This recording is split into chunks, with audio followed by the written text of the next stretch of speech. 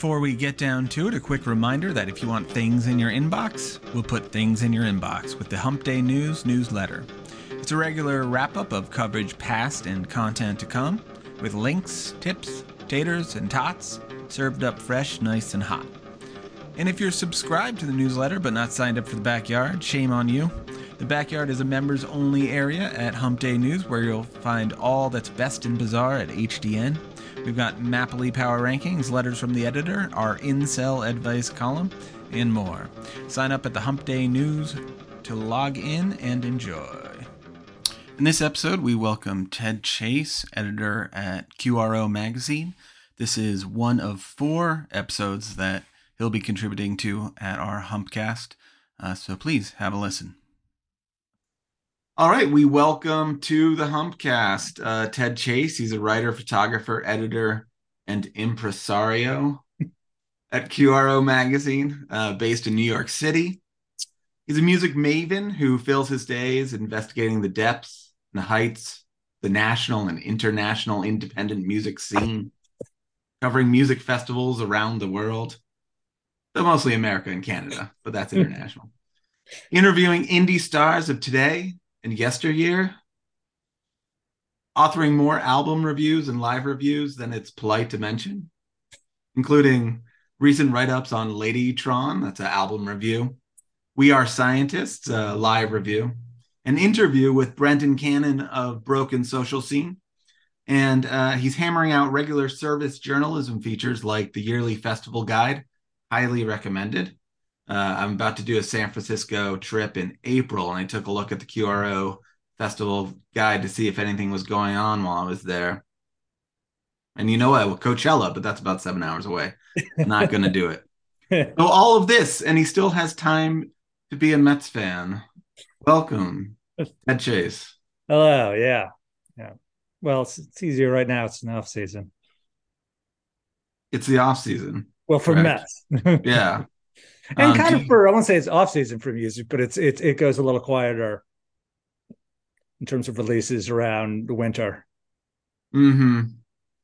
Well, then this is a good time to do this podcast that we've been talking about for a little while, and it Yeah. got a little waylaid. We want to do a sort of look back, retrospective, 2022 best of music Yeah. kind of thing, like most music outlets do. In when do they sort of glom onto in the They usually, calendar? actually, I've noticed them doing it. Seems like they do it earlier and earlier, like even in November than December. I noticed that because I always push mine late. Uh, it's sort of weird. Yeah, you'll see. I think it's because they always want to be, the first or the earlier. Sure, It's sure. like the primary schedule, or it's because then it's just sort of, oh, you get mentioned.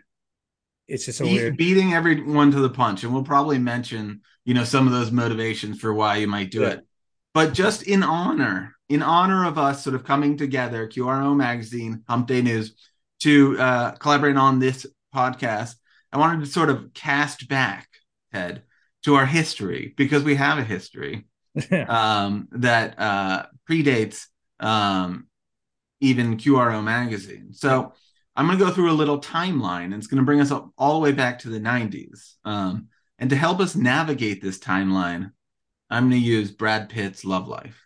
Right? Okay. All right. So Compare. we met in high school around the time that Brad Pitt was dating who? I want to say this was Gwyneth Paltrow. That was probably. That is correct. We're going to do that long delayed podcast, a kind of look back and some sort of commentary on year end lists, and maybe mention a few of our own best of selections. So I presented it to you thusly. First, I wanted to sort of dive into why create year end lists. What is the point? Why do people keep doing this year after year? Well, I mean, for one thing, yes, people do it. Everybody does it. So, why don't you do? I think it's one thing is it's just a need for content. Mm. It's a need, like it's a great way, and it's also because you can repurpose content. Like oh, it's not like you have to review new albums to do your best of the year. Like you can review Right. this or Yeah, review that new dovetails whatever. with mine. I just responded laziness. It's I mean, easier I to don't like recycle call it content. laziness. Because no, because it can be work. Like especially if you're then taking the stuff that you've already done, and it's more. I think it's more. I don't know. Sort of almost enterprising that like you can take the stuff that you've done and reuse, not just reuse it, but reuse it in a new way where you're not. Hmm. And yeah, there's and there's just the desire to rank things, and the same way they have award shows, and it can be I mean, it's the same way they have championship series. I mean, you see it in literally everything people do year end. Yeah, and the year is a bracket. I mean, even though Mm. um Oh, you that connects with mine. A sense of closure. People yeah, I like to feel that things come to an end. They want to see things. If it began, it needs an yeah ending, and perhaps a renewal in the new year yeah with a I fresh think it's start. just well, just feeling in some ways that the year is an arbit when the year ends is very arbitrary, because it's in the middle of winter. It's I think it's just, yeah, everybody does it, and it's an easy way to do it. It's an easy way to reconnect and reuse your previous things, and obviously, and sometimes it also can be oh, what were people doing at this period of time? Like you can use the year Mhm. as okay, this is the year. I mean, people then say, oh, it's the year of the something, but even though Year of obviously the it's, rabbit. yeah, as you obviously it can be, a lot of the stuff, it just comes out because it came out then, but it's Yeah, I like that. So it gives you a kind of historical snapshot of where you yeah, were. It's fun to look back at that. yeah, and And that can be arbitrary to a certain extent, like the 70s, the 60s. It's like, yeah, why are we doing this by units of 10? But it's yeah, still kind of a helpful way to look yeah. back It's sometimes. just like a human way to do this, and a lot of times, then you look back and those things are very wrong. I mean, people were complaining about, I guess it was the Oscar nominations came out, or these and then you look back. I mean, people have their complaints about the Grammys. I mean, if you want to talk about year Do end, you watch any of those? I don't watch any I of those. don't, because now Awful. also you can just catch the like, oh, the openings, the thing, or like someone's famous acceptance speech. You can catch that the Yeah. next day. You I don't liked get. when Ricky Gervais did the Academy Awards. Oh, he did the Golden Globes. Oh, the Golden Globes. Yeah, he was funny. Yeah, it was sort of a weird thing. And then they came back. It was weird, but it was kind of like, It I don't was know. very rude as well, but Yeah, but it was kind of like the thing that everyone talks about doing, but no one ever does, which yeah. was a good and a bad thing, because also I think it sort of awards Ricky Gervais. It was also the peak of Ricky Gervais thinking he was the greatest shit in the world.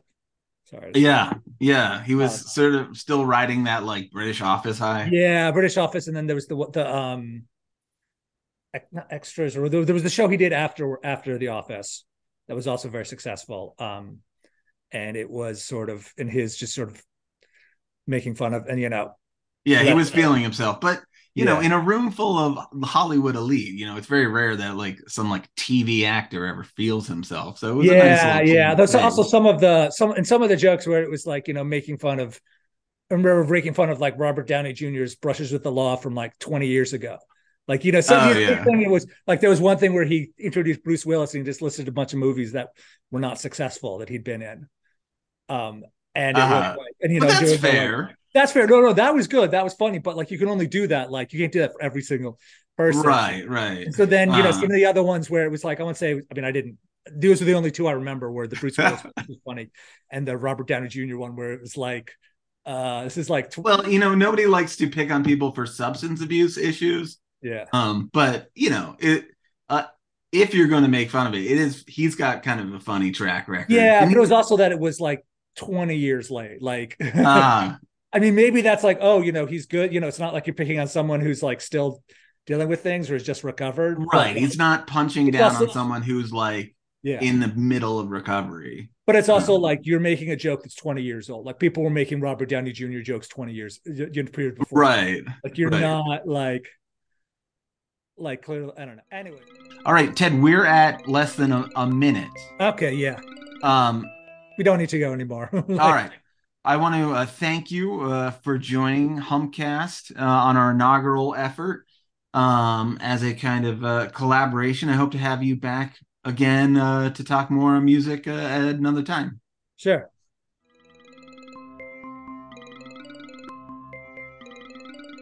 Thanks for joining. Visit us at the site at humpday.news for good junk in art, politics, sports, and culture. Follow us on our socials, subscribe to the newsletter, sign up for the backyard, and for the love of God, remember, every day is Hump Day.